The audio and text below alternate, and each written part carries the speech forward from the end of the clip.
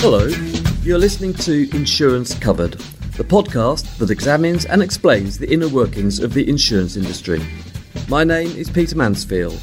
I'm a partner of the law firm RPC, and in each episode I will discuss an aspect of the insurance market with a leading individual from the insurance world.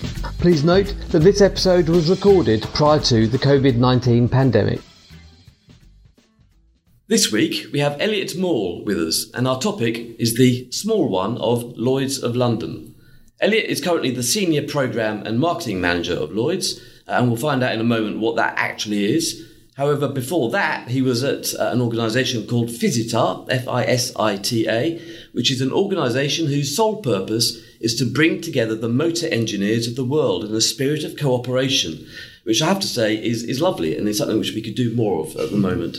And then before that, he was at the British Council, and before that, he spent a year at Shine North Independent Television Production Company, which sounds just a little bit Alan Partridge, Elliot. So, Elliot Maul, thank you very much for joining us on the podcast. Morning, Peter. Thank you. And to start with, I was looking at your LinkedIn profile, and I saw that you read Spanish and film studies at university. So, how on earth did you get from there to the world of insurance? Very good question. I started off studying Spanish at the University of Manchester. Fantastic city. Had a very, very good time there. My love of languages was allied with a love of film. And actually, it was one of the reasons that I really got into languages so much was foreign cinema at the time. I had some great teachers at school who used film and TV and radio to try and get kids a bit more interested in French, German and Spanish. It certainly worked for me on the Spanish side of things. So are you, was it an Almodovar? Yeah. Pronunciation? Almodovar, yeah. So, big fan? Yeah, big fan. A few hits and misses there, but yeah, the old stuff's quite fun. And I lived in Madrid as well, so it was quite amazing studying the films and then actually living in the city and seeing where he'd actually kind of drawn inspiration from and used those different locations. So yeah, another great city, it really is. But you're at Lloyd's now? Yes, exactly. So your role now is Senior Programming and Marketing Manager. So what does that mean? So I kind of wear two hats. So I sit within the marketing team and work really closely with our business development team within the corporation of Lloyd's. So the corporation basically help oversee the running of the market. But in my specific role, half of what I do is leading the Global Development Centre. So that is bringing insurance and reinsurance brokers, risk managers and cover holders into Lloyd's to better understand how it works, how to better access it, and then to provide a platform for the market to promote their products, their capabilities and their expertise. And then the other half of my role is kind of stakeholder engagement with managing agents and with brokers as well. And I guess we'll delve a little bit deeper into what managing agents actually means. Yeah. So Lloyd's of London is obviously a name that most people will have heard of in some way. And obviously it's a huge topic and there are many ways in which we can discuss it. And in future podcasts, I'm hoping to look at the history of Lloyd's and kind of maybe specific elements of it and how it works. But today we're going to be providing an overview really of what Lloyd's is and how it fits within the insurance industry as a whole. So kind of to start with, could you please explain to us what Lloyd's of London actually is? Yeah, absolutely. So Lloyd's is the world's leading insurance and reinsurance marketplace. We've been around for over 300 years. Started off in the format of a coffee shop, and now we bring together the collective intelligence of underwriters and brokers to develop relevant and innovative insurance products. So Lloyd's, for example, has about a third of the world's cyber premiums. So we pioneered a lot of products, and there's a huge amount of diversity of business within the market. So our kind of classification of classes of business, we cover 60 lines of business, and that could be everything from renewable energy to cyber to property to Nat Cat and Sorry, Nat Cat. Sorry, natural catastrophe insurance. So what you're saying is Lloyd's is not itself an insurer. it is the marketplace within which insurers can trade. Precisely that. Yeah. So what sort of insurers do you get at Lloyd's? Well, it's a huge range. So both large, medium, and small. In a similar way that any marketplace works, there's a huge diversity of business. So across the market, we've got 55 managing agents, some of which are really well-known household names, some of which are very well-respected smaller entities that have traded in Lloyd's for over 100 years. And so we've got those 55 managing agents, and they manage 99 syndicates. Okay, so syndicates. I mean, that's the magic Lloyd's word, isn't it? So what is a syndicate, and how are they named? So for your legal listeners, I've managed to pluck out the legal term or legal definition of what a syndicate is. So that's a member or group of members underwriting insurance business at Lloyd's through the agency of a managing agent, to which a syndicate number is assigned by the council. So obviously very clear now. As clear as day. It's clear as day. So the basic way to think about it is that basically managing agents are there to manage the syndicates, and then the syndicates are the actual underwriting teams who are underwriting the business. And you mentioned syndicate numbers as well. So this is quite a nice part of Lloyd's. So our new entrants team within the Lloyd's Corporation help to bring new entrants into the market and help them get set up. And part of that process is making sure that they have a syndicate number under which they can operate. The prospective syndicates will choose a number. So that could be between 0001 and 5,000. At the moment. So those are the numbers that are available. And in a similar way to hurricanes and tropical storms, we have that list of numbers, and some numbers are either retired or they are reused after a period of 15 years or so. But basically the prospective syndicate will say, I want to be syndicate number, 0107 or whatever. And then our new entrants team will go and check whether that's available. And if it is, then that will then become the name of the syndicate once they're through all of the hurdles that they need to go through. Syndicate numbers are not necessarily arbitrary. Some of them could be. So there's a story of one syndicate whose syndicate number was the chief executive's extension, his phone extension. But then there are other syndicates who've put a huge amount of thought into it. So, for example, Syndicate 1969 is Apollo Syndicate. And Neil Armstrong was a key backer. He was an original backer of the Apollo Syndicate. So 1969 is the date of the lunar landing. You've got Everest Re, who are Syndicate 2786, and that signifies the longitude and latitude of Mount Everest. And then more recently, you've got Munich Re Syndicate 1840. So this is their newest syndicate, and that's looking at more innovative and emerging risks business, renewables, parametric weather covers, things like that. But the 1840 comes from the date of the marriage of Queen Victoria and Prince Albert of Germany. So it's that kind of bringing together of the UK and Germany with Munich Re. Absolutely. I like that bit of history. Could you help us actually to visualise Lloyd's? For someone who hasn't actually physically been in the Lloyd's building, could you help us? If you come through the main door, what do you see? So firstly, I wanted to ask whether you like the building itself, because it is a bit of a Marmite building. Well, I must admit, when I first started working in London, I saw it, not knowing what it was. And I just assumed it was still in the process of being built. And then a year later, it hadn't changed. So I sort of vaguely reached the conclusion that it had been completed. But no, I love it. I think it's iconic, isn't it? It is like no other building, well, other than the Pompidou Centre, perhaps. But certainly unlike any other building in London. And when you go inside, I think it's a truly spectacular building. Yeah, you're absolutely right. It is utterly unique. So I think probably the first thing that you would notice as you enter the building is our friendly but very authoritative security team. And then once you've picked up your pass from the main desk, then you would go through the security gates and you'd see the coffee shop in front of you. And this obviously is a nod back to our roots as, Lloyd's being the coffee house where businessmen and ship owners would come together to share risk. From there, you'd go up the escalators into what's known as the underwriting room or the room. And this is an expanse of marble floor with a rostrum at one end. So it's basically like a mahogany altar, some people have kind of described it as. And that was built by Sir Edwin Cooper and designed for our 1928 building. So you have a beautiful 12-gallery tall atrium that brings in light into the underwriting room.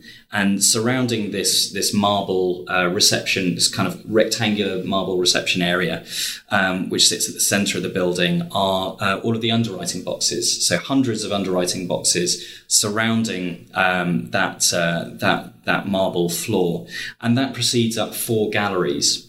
So as you look up, you'll see similar kind of layout, and it was designed this way so that when the business expanded, there was always room for more box space, hence all of the utilities being situated on the outside of the building.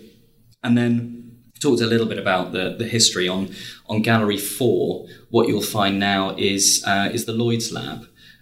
So thinking very much about the present and the future, the Lloyd's Lab is a dedicated space for insurtechs to come in and partner with the market.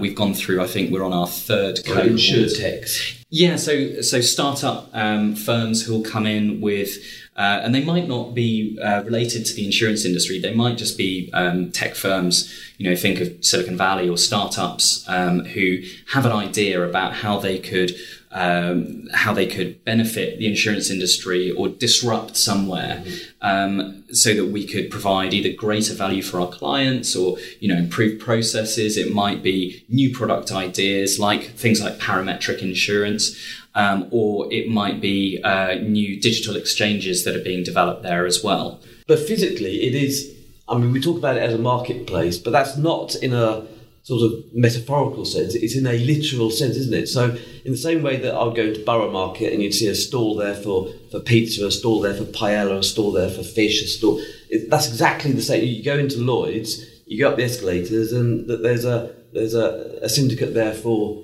whatever it might be, a syndicate there for something else. It is physically a marketplace. Exactly that. Yeah, exactly that. And it ebbs and flows throughout the day as well. So it has a real energy to it. So you'll have all of the boxes surrounding that underwriting room floor. And then at those boxes will sit the underwriters. And they'll have their computers set up there and phones, everything. And the brokers will come into the building and sit face to face with the underwriter. And I think that is a real differentiator. A certain amount of business is done via email and via digital communications, but there is always the opportunity for the broker and the underwriter to sit face to face and thrash out, exactly what needs to be done with a certain risk and negotiate. And that's what's called the box, is that right? Yes, yeah, that's exactly it. And that, again, it harkens back to our roots within the coffee shop, where you would have the wooden benches where the businessmen would sit, and then the ship owners would come in and sit at the bench and talk about, what their cargo and their voyage, and place their insurance that way. Okay, so let's get some facts and figures. So how many syndicates are there at the moment? So we have 99 syndicates in the market at the moment. And is there going to be a special prize for the 100? Are they going to get special rates or something? I couldn't possibly comment on that. We've got 99 syndicates, and that represents about 36 billion pounds worth in premiums were written last year, for example. 36 yes. billion. Yeah. So if you look at the company market, that's 26 billion. So that gives you a sense of the difference there. And in terms of a taste of a day in the market, you would have 5,000 people coming into the building to come to the market, whether they're underwriters, brokers, or visiting. 100 million pounds worth of premiums are placed every day. Just short of 50 million pounds worth of claims are paid out every day. So that, if our maths is correct, it works out at £34,620 a minute. Wow. And like the insurance and reinsurance business itself, it's a global business. So it's important that we're cognizant of that. So we've got platforms overseas in places like Brussels, Singapore, and Dubai. We're present in a huge number of countries overseas. So there's the possibility to write business in over 200 countries, for example. Through our distribution chain, clients and insureds are able to access Lloyd's. Now, whether that's through a local broker into a Lloyd's broker, or whether that's through a cover holder on the ground somewhere around the world. So we've got a network of almost 4,000 cover holders, and they're basically they have authority delegated to them by a managing agent to write business on their behalf under certain terms. You've mentioned managing agents there, and we mentioned them at the outset and said that we'd come back to them, so we probably ought to come back to them. So what is a managing agent? So you have the syndicates who actually do the face-to-face insurance side of things. What are the managing agents? What role do they play? So the managing agents are effectively set up to hire the underwriters, provide the infrastructure, and manage the syndicates. So they'll do all of that work, and then the syndicates are the underwriting teams themselves. And how is the market accessed? If I wanted to buy an insurance policy, and I want to buy something from Lloyd's because that's a special brand and whatever. How would I go about it? So in simple terms, a policyholder would go to either their local broker or a Lloyd's broker or even a cover holder, and that broker would, the Lloyd's broker would come into the Lloyd's market to discuss the risk with an underwriter. So they would know who the lead underwriters are and who the real specialists for certain products are. And so they would go and speak with them, and together they would put a tailor-made policy together. So sometimes risks are placed on a 100% basis with one underwriter, and sometimes they're placed on a subscription basis. And I think that element of the subscription market is something that is so closely aligned with Lloyd's and so closely associated with Lloyd's. And it's got a huge number of advantages in terms of, for large risks in particular, you're helping spread the risk and transfer the risk and share that across multiple syndicates. You're also pulling on multiple experts and underwriters who've got a huge amount of experience as well, and the broker and the client will really benefit from that too. So a subscription market is one where there's a lead underwriter who would say do 25% of the risk, and then following insurance. Yeah, they would complete the placement up to 100%.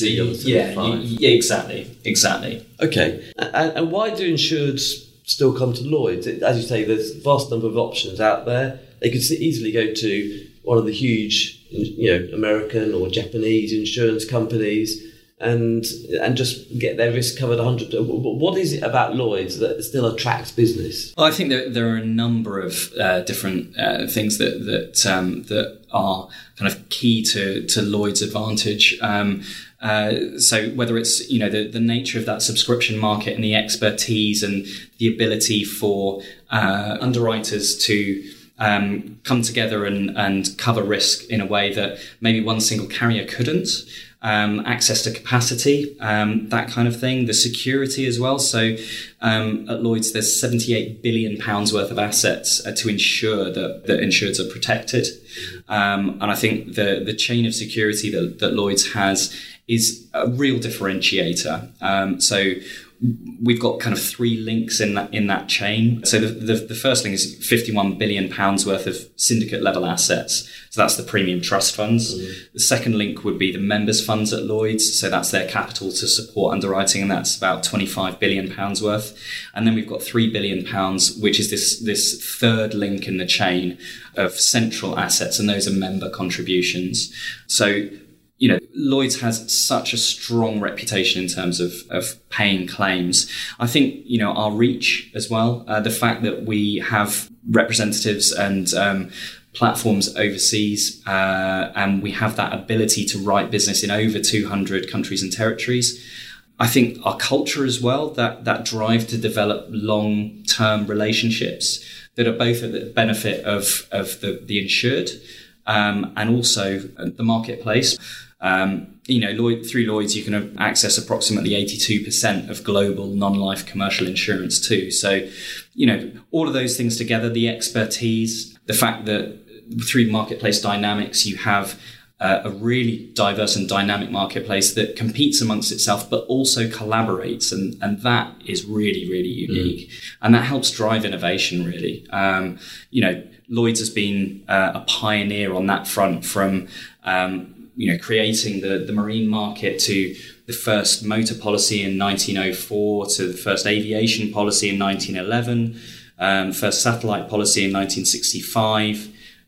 First political risk policy in the 70s, and then you've got cyber, as I mentioned, and then in the more recent 2000s, looking at drone insurance, sharing economy, and autonomous vehicles, and really pioneering that product development. So I think all of those factors are real differentiators for us. So the future's bright then, you think? Yeah, I do, and it's a really exciting time for the market, in particular.